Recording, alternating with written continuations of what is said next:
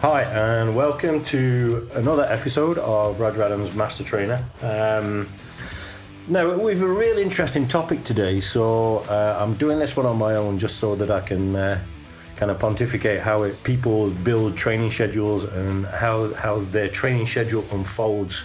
And this can be for all kinds of sports, so it's not just related to bodybuilding, but it's just related to the whole concept of how you, as an individual sports person, as an amateur sports person, kind of look at your season, however long that may be, whether it's just a few short, sharp weeks, or whether it's kind of like the football season where it's a big chunk of a 12-month period.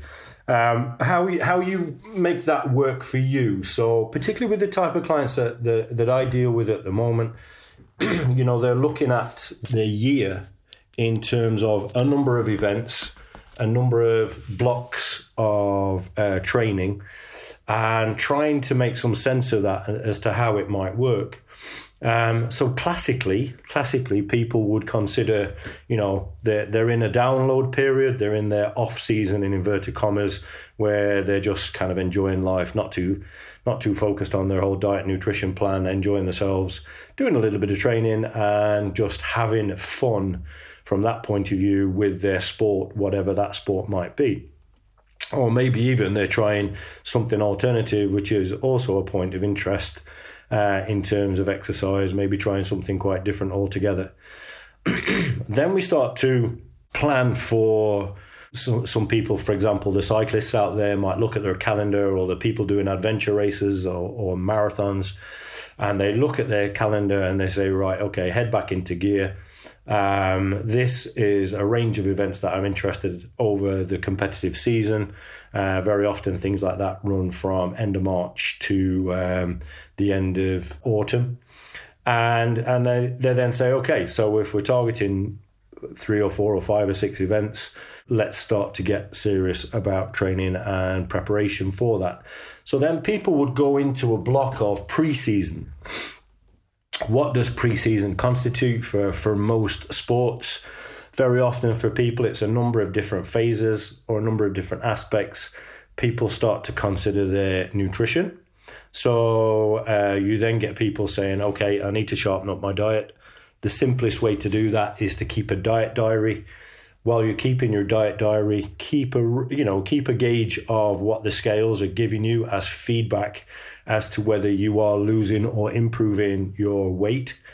I would always suggest people choose the place at which you do it in terms of light, so you get a really good representation, but take progress pictures on a regular basis. Very often the visual image is far more important than the number that the scales are giving you as feedback.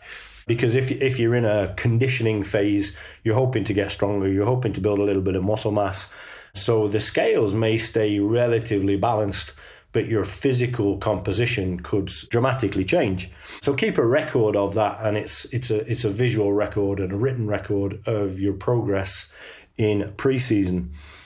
Again, people would use this kind of pre-season phase of a number of weeks to get stronger, to rebuild their fitness, and very often to work off a lot of winter weight put on through the winter period. We're genetically disposed to do it, but as a kind of a more modern lifestyle takes effect, it seems to take an even bigger effect, where people get very, very heavy, relatively speaking, over a winter phase, and then spend a good part of pre-season trying to drop a number of pounds that they feel they've put on over the winter. I think at this point in time, people then start to make mistakes with whatever sport they're playing. So, for example, cyclists, people that do a significant amount of road work, either run or ride, other sports of people where I'm involved in, where people are swimming, or maybe they're putting all three together and they're training for triathlon, duathlon, and at a very impressive level, training for half Ironman and full Ironman. People then forget, when they start to get towards their competition season, to continue their strength and conditioning program.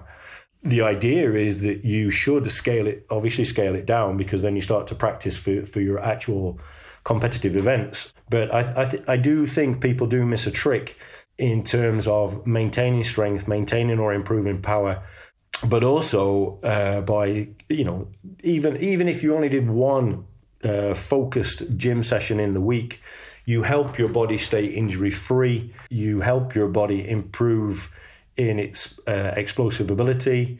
So you're not just relying on your sport-based feedback to manage your physique, let's say. So as the competition season starts to build up for various people, they drift away from their strength and conditioning program. So whereas before in that preseason, somebody may be doing 2, 3, 4, maybe even 5 sessions a week, to suddenly drop that off like a cliff edge and say, right, I've done that phase over 8 or 9 weeks. I would suggest can leave a hole in your continuation training plan into your competitive season. So I'll give you a really classic example, and I've dealt with a number of rowing teams in the past. I would have been contacted in the new year. Can you do a strength and conditioning program for us? We row from Club X. The various people from Club X would attend. We do a really vigorous training plan for 8 to 10 weeks, let's say. In that period of time, people are losing weight, they're getting fitter, they're kind of getting their whole club vibe back together.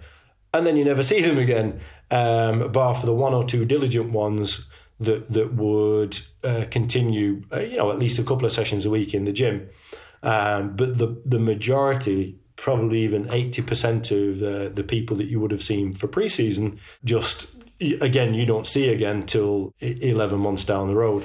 And I just really wanted to say something as part of the podcast to say, I personally think that's a really big mistake. You tend to find these people year after year, their performances, it might be very consistent because that's the plan they've consistently worked with for year after year after year. But is it improving? Is it an improvement cycle, or is it just, same old stuff, just another day type thing? So when, if you're looking at your season ahead, say, right, okay, we're going to do a really focused block of preseason strength and conditioning. We're going to get leaner. We're going to get stronger. We're going to build up above and beyond where we were last year in terms of our starting performance in the season. And then during the season, we're going to try and maintain that strength and conditioning program, but to a slightly lesser extent, because obviously the main focus of whatever your sport is, rowing, cycling, running, whatever it might be, then takes over. Now, if you're training for a marathon, you're probably on the road for the bulk of the year. You're probably on the road maybe 3 times a week.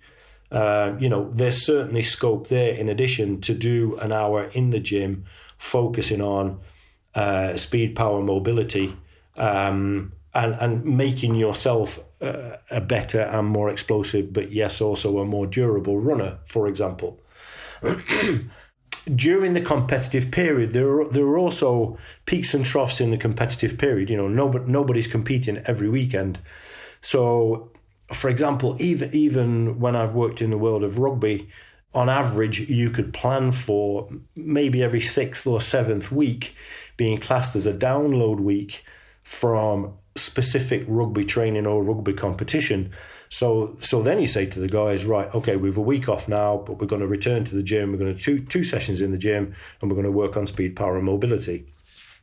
So, you're not talking guys coming into the gym training in a bodybuilding format, but you're certainly looking at people coming into the gym and working on those issues that maintain or improve your physique.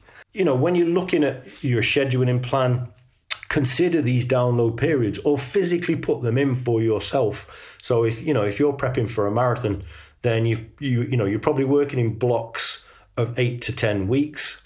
And then after your block has finished, take a download week, let your body breathe, let your body recover, try something different. For example, a really good form of low impact exercise is to go swimming. Cycling is equally good if you're not a good swimmer. So, in a download week from pounding your body on the road or whatever your sport is, then just do a mini block of something else. So it keeps your cardiovascular system ticking over quite nicely. It just lets your body breathe, lets your body work in a different way. You'll find it quite refreshing. And then when you start your next block of your sport-based training, whatever that is, you'll find that your body feels really good. It feels really activated. So what you're looking for is an improvement curve over all of these blocks. So classically, somebody training for a marathon, you're taking them from being, somebody that can jog, somebody that can maybe competently run, let's say even a 10K. So if you can competently run a 10K in or around or under 60 minutes, then you're certainly a candidate that in 6 to 9 months' time could very competently run a marathon and get through the marathon. You're not setting any massive target times, but you're just saying, would I be capable of running a marathon and enjoy running a marathon to its conclusion? Then yeah, that's certainly something you can work towards.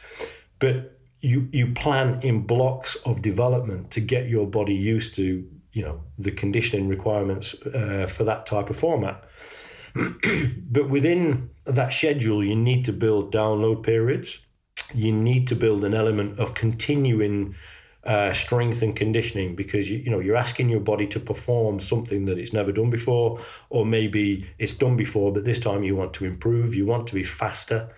Look at all of the elements that come together that can make your development schedule better than it was before. So if you keep doing the same thing every year, your development curve is going to be really limited, if any at all. So when people come to me and they say, look, I've run 3 or 4 marathons, I'm very consistent around 4 hours, 20 minutes, but I just can't improve. And then you look at their plan, and their running schedule is all running based at the speed at which they normally run at. So are they getting their body to activate it faster? The answer is no. So, you start to look at how you can improve that running performance. So we start to do some speed work. We start to do some explosive movement work in the gym. You start to do mixed pace running. So turn it on, turn it off, turn it on, turn it off over a reasonable distance that's manageable. And then of course you practice your longer distance race pace run. And that's over the planned blocks that stretches out until, you can very nicely sit back and say, right, you're now ready to run that marathon in 3 or 4 weeks. In a similar fashion to your training schedule, then your nutrition schedule also alters. So, for example, somebody with my interest in bodybuilding, you're in the off season, you're pretty much eating whatever you want. You feel nice and full. You may be holding between 12 and 15% body fat. Then you go into the pre-competition schedule, which generally speaking takes 3 to 4 months. So initially you start working that excess body fat off. You're reintroducing a fair bit more cardio into your plan. You're really focused on your training schedule. And then your nutrition starts to get tighter and tighter and tighter. You're really managing your micronutrient base. You're managing the little things that make a difference. So your use of vitamins and minerals and oils and, your protein schedule and all that kind of stuff. So it starts to ramp up and ramp up and ramp up.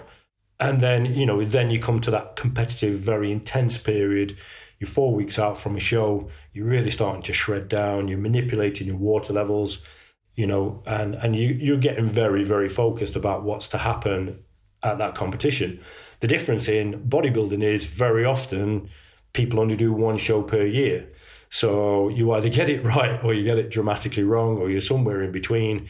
You do your show and then that's it. If you're cute about it because you've another competition in mind next time, you'll phase how your body drags itself back to some degree of normality over 4 to 6 weeks post-show. So you'll kind of diet your way back out of that competition shape. Guys who are only or guys or girls that may only want to compete once, they do their show, that's it. The day after they're in McDonald's or they're in the Chinese, and all of a sudden 3-4 days later they're 12-14 pounds heavier, and they're thinking, wow, where did all that condition go? But look, if you're looking at a schedule, then think about your season in the big picture. the medium term, and then the short immediate term. So build a set of stepping stones that will get you to the performance level that you're thinking you're capable of. And then the little things that make a difference are built-in rest and recovery periods over that schedule. As you change your nutrition plan to really support your sporting aim, then really think about all the little things that can make a difference within that schedule. Yeah, we all know about, your protein intake has to stay stable. You have to make sure you're hitting all your vitamins and your minerals, getting your vegetables in and all that kind of stuff. It's a really calculated nutrition plan. Manipulating your carbohydrates to either massively load and give you a huge energy boost, or to slowly reduce your carbohydrate intake to improve your visual look of your physique. Lots of different ideas out there around diet to support different training aims.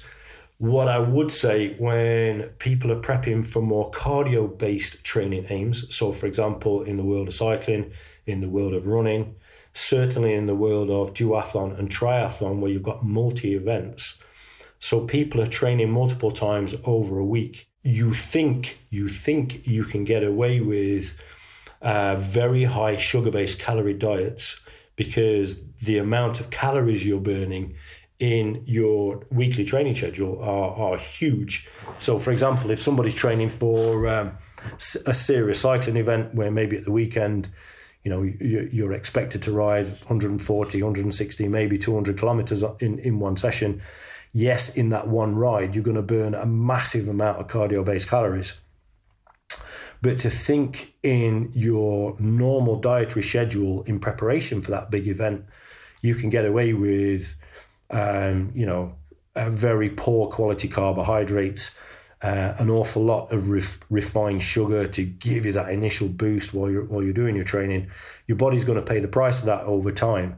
So, there's been a lot of research, for example, around why people training for a marathon, particularly if it's the first time marathon, why they actually lose very little weight over a 12-month period. And the problem is, yes, you're bound to lose an awful lot of weight while you're training for that marathon. But then when you suddenly stop and have your Forrest Gump moment, when you suddenly stop running and think, right, I don't want to do this anymore, your body's still got used to that really high calorie demand. I use myself as an example. When I was in my kind of mid to late 30s, my body was really used to consuming, we were between 6,500 and 7,500 calories a day to maintain the mass that had been achieved, with very little cardio. So, hold my hand up, my body fat content was far too high for my frame. But the way that I was lifting over the week, as you tend to find with guys that just lift very heavy in the gym, they tend to be quite high in body fat because there's an element of body protection to that. Like guys wear compression gear to hold their mass together. Yeah, your body fat has that similar effect. So when you're training to be just low rep range, extremely explosive in the gym, but body mass has a big influence on that. So your classic example of guys that do strongman type competitions, they're huge men, but then after they finish their competition career, very often they self-regulate back to anything as extraordinary as 7-8 stone less than they were in their competitive period. And now I experienced a similar swing myself when I went back to the kind of notion of a bodybuilding competition in 2011. And in my first diet over 16 weeks, I lost 78 pounds of body fat, so just over 6 stone, whatever it converts to. But yeah, 78 pounds.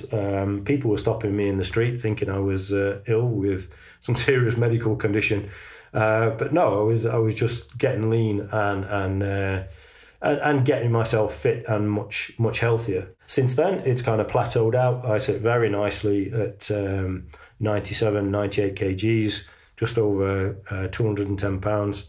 And for my age, I feel fit and healthy with that. But certainly if I was looking to compete again, my schedule in the off season, so if I was thinking to compete again next year, I'd be thinking of, right, I just need to bulk up a little bit so I can try and put a little bit of muscle mass back on, and I'm going to give myself a block of time to do that. Then in the pre-competition phase, just drag off that little bit of excess body fat. But it would certainly be in a much more moderate and controlled fashion to the kind of theories that were around in the kind of, certainly in the 80s of bodybuilding, where in the off-season, guys were encouraged to train as a powerlifter, train as a guy doing a strongman. You got absolutely massive in the off-season. No real thought to your physical look. And then the idea of the pre-season competition diet phase was to drag off all that body fat that you put on to reveal maybe an increase in muscle mass that you trained for and that you were hoping for. Certainly the way things are going now with the science of nutrition and the science of training scheduling, people are staying only 1 or 2% away from true pre-season condition. So they're holding their condition almost all year round, just with slight fluctuations in carbohydrates to, so you can either train that little bit heavier or train that little bit more explosive. And those same notions are being taken into other forms of sport. The world of rugby is a great example, because it's a really kind of explosive-based physical sport, as we all know. Guys on a rugby pitch now are built like freight trains.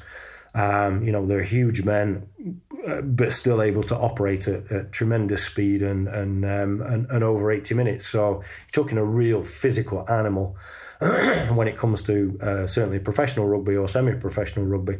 So strength and conditioning is maintained all year round. Aerobic training is maintained all year round. And then in addition to that are sport-specific training or coaching sessions to maintain or improve skill level. So I think it's a really interesting example for lower levels, shall we say, amateur sport or fun-based sport, where you can say, all right, I personally enjoy a little bit of cycling. There's a summer season to cycling, certainly with the cycling club. There are a couple of events that, as a not too serious a cyclist, you'd still like to have a go off, so you build up your mileage, you build up your capacity, you build up your ability to keep going on the bike. You're experimenting with nutrition on the bike, or you're experimenting with your carb loads. So again, I recently put some information out there for a few cyclists in, how to prepare your carb load over 38 to 40 hours before you want that performance on the bike. If there's more shared knowledge out there, then hopefully everybody can improve from it. So, while you look at your season and you want peak performance for a period of time, and then you ease that training schedule off after that peak performance period, you still need to build in rest, recovery and rehabilitation blocks within that. I used to have a friend in kind of the gym world who every seventh week, religiously every seventh week, would take 5 days off. And built it into his training plan. Didn't matter where he was in the season. You knew it was the seventh week had arrived, because you wouldn't see him for 5 days and then he'd come back in. And it really worked for him. He had really good gains, multiple seasons to really satisfy the training goal that he was looking for. Maybe every 7 weeks is a little bit rigid when you're looking at the bigger picture of training, but certainly the notion of the plan that he was working to, there's a lot of merits to it. Your body can burn out quite quickly. Certainly if you extend your competitive season and you haven't taken account for rest, recovery, rehabilitation, continuation of your strength and conditioning plan in a kind of modified way, and your season extends, classically in kind of the world of GAA, footballers or hurlers, all of a sudden you do better this season than you did last year. You progress further in various competitions.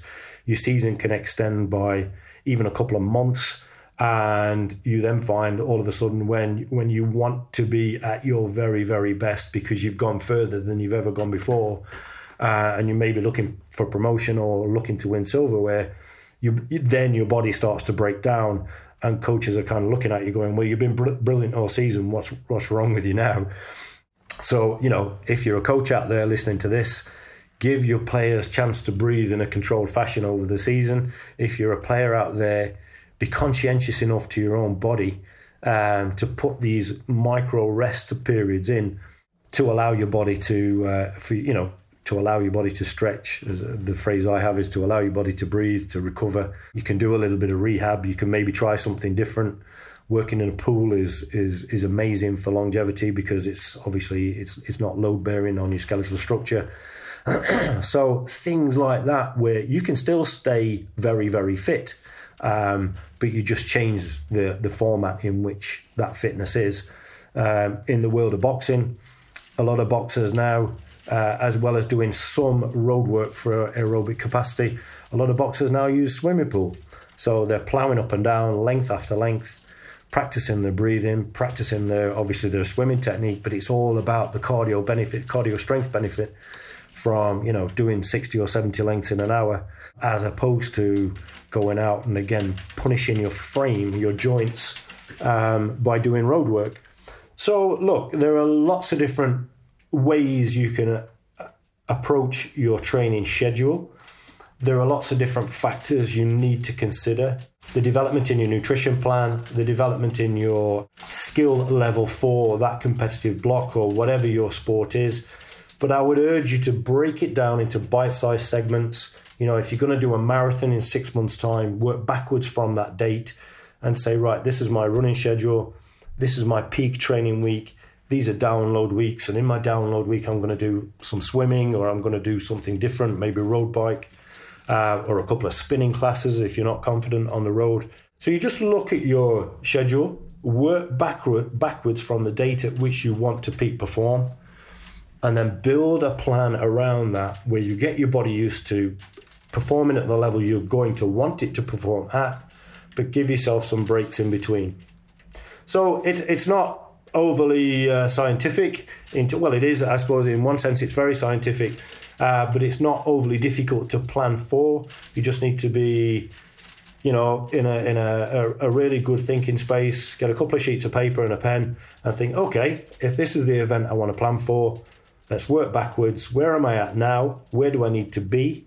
And how am I going to get from A, B, C, and then to D, which is the competition day?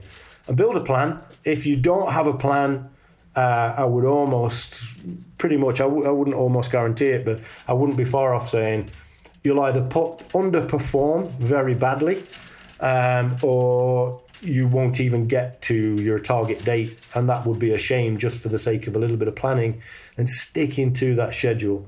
If you're not quite sure what you're doing or how to build it, then take some advice from somebody that's either done it before or done it multiple times before to see how they've learned from that process, or from somebody that's really good at planning for schedules for different sports.